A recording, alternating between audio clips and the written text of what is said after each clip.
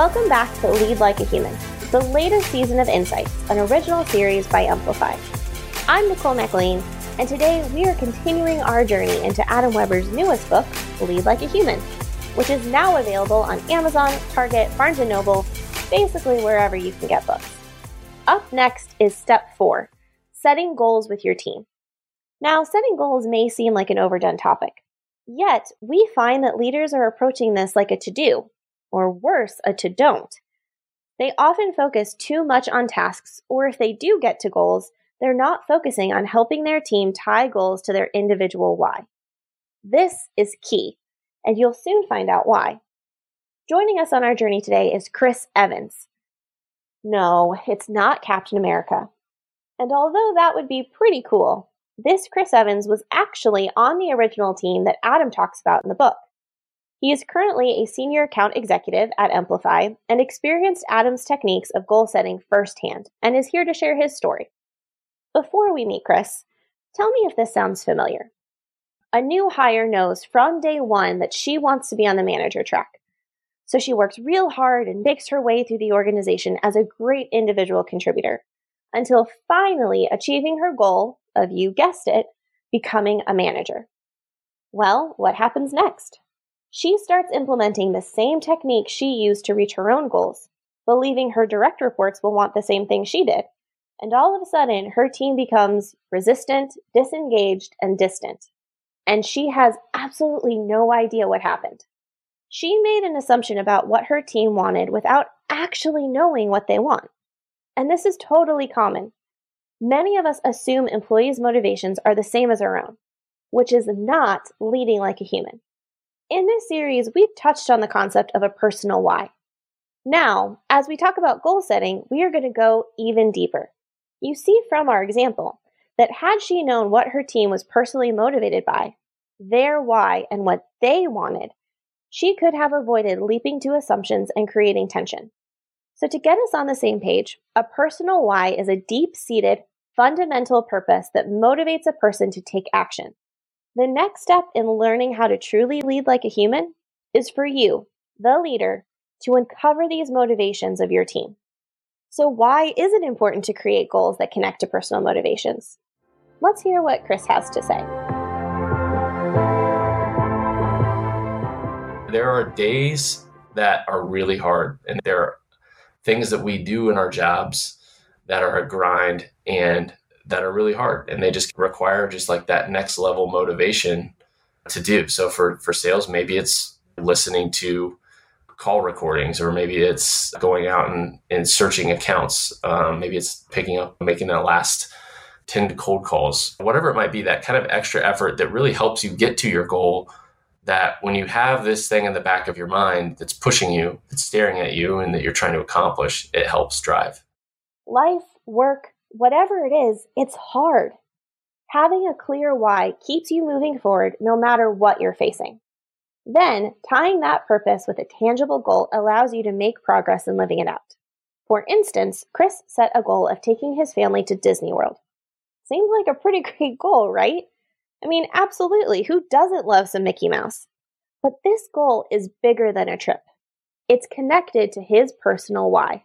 Where it really started is, what do you want to feel? If you have success, what's the feeling that you want to have? And I think for me, that was just like a sense of being able to unplug and have a really enjoyable, tangible memory with my family that we could always look back on, or even as we've gone a couple times since then, you almost create a tradition that's tied to your personal work. For Chris, it wasn't about exceeding sales numbers. It was creating those tangible memories with his family. This connection to a personal motivation is what creates discretionary effort, or the reason this show exists, employee engagement. If you want to encourage people to bring their best self to work, then you must connect the work they are doing to their personal why. Once you know that, you can begin co-creating goals. Now, quick aside, some people may have a hard time identifying their personal why, and that's okay. If your employee doesn't know their why, then you can start by helping them ask what changes that employee wants to see in their life, and then identify specific actions that they need to take to make it happen. When you consider what's behind those changes and why they want to achieve those goals, that's when you'll discover their personal why. All right, now once you've done that work, it's time to map out a plan and achieve those goals. This is typically where the personal goals will cross over into professional goals.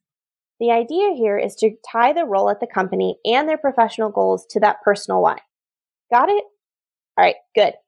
For Chris, this meant sitting down with Adam and figuring out what his sales commissions would have to be so he could A, take time off, and B, pay for the trip. Then they set the needed goals to make it happen. Now, we've said it before, and I'll say it again. Compensation and benefits do not create engagement. But in this case, it wasn't about the compensation itself, but how it would allow Chris to reach his goal of taking his family to Disney World, which fits his why of creating lasting family relationships. This is a perfect example of tying someone's role at the company to their personal why via goal setting. Another vital piece of this process is accountability. Chris announced his goal of going to Disney World to his team at their yearly goal-setting workshop. Putting this out in the open meant that his peers could now also help him achieve it. If you write it down somewhere, even on your own, if you don't have it presently viewable or you're not revisiting it, it's easy to lose sight of it. In that same way, like sharing it with someone is almost like giving you another mirror. So if you have it written down in a journal or somewhere, or you keep your goals written down, but you don't have them posted at your desk, or maybe they're too personal because you don't want to post them at your desk. But regardless, when adding people to the mix, for me, it's just like another mirror that's out there to help us keep sight of our goals. Essentially, it's just another tool. When Chris first announced his goal in 2017, it took a lighthearted ribbing from a colleague a couple months later to help motivate him. And by the way, Chris did end up accomplishing his goal, and he's taken his family to Disney World every year since. By spending time understanding his employees' why and having them share it openly, Adam created a level of psychological safety with his team, which is something you'll do too. It creates a deeper connection between you as the leader and them as your team member while increasing employee engagement. So it's really a win-win. All right, so I alluded to the idea that setting goals seems overdone. And you may be saying, Nicole, I've done this. I've set goals with my team. Isn't that enough? Not really. If you don't connect those goals to a why, it's not nearly as effective. Let's bring in the author himself, Adam Weber, to share his expert insights on why this old school approach just falls short. I think the reason it's important for employees to identify that why is that they can understand their own motivators. It just is an extra resource to tap into. It's doing that work for an employee to go, what is actually motivating to me? And when you know that, it's now a resource or it's a tool in your tool belt that you can tap into yourself. But I think an old school leadership approach, like you would also read in a book that it would say set goals. Oftentimes they would just be like set the business goals or hit the business goals. But in this more human-centric leadership style, what we're looking for goals that connect to that individual's why. So they're personal to them and they're individually motivating to them. To bring it home, goals plus why equals potential. A clearly defined why is great, but the goals bring it to life. To explain why, here's Adam. It makes their why practical. So it feels like progress, or it is progress. And there's something about that progress component that is just innate to the human experience. Are we moving? Are we making progress? I think there's a reason why, and I share about these all the time, but why one of the three most important priorities for an employee today is professional development. It's this concept of movement, of motion. And that's goals at their best, especially when they're tapped into that personal why. That's where it works the best. It's when they're creating movement and motion for the employees. As you go to set the goals, it's important to develop a combination of professional and personal. Doing this showcases that you care about your employees as a whole person. And that's the essence of leading like a human, treating people as humans. In many ways, the combination of those professional and the personal goals gets to the elemental part of what it means to lead like a human, because it acknowledges and it sees the employee as a whole person. And for a leader, it's naive to think that the performance of your employees on your team or those professional goals is their number one priority. And for some of them it is, but all of your employees have a life outside of work as well. And so if you can integrate those, if you can tap into those and understand the motivators outside of work, like what is the bigger story that you are working toward? That is how you create an employee who is on fire for their job, who is willing to do that extra level of work and really bring their best self to work every day. And that, my friends, is a mic drop.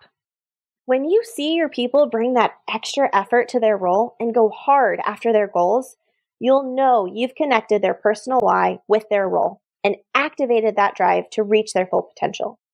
I hope this helps you understand the impact goal setting can have on your team, and more importantly, their ability to bring their whole self to work. For even more ideas and examples for how to activate goal setting, be sure to pick up your copy of Lead Like a Human. Thanks so much for joining us on this episode, and next week we continue the journey with Step 5, focused on continual improvement.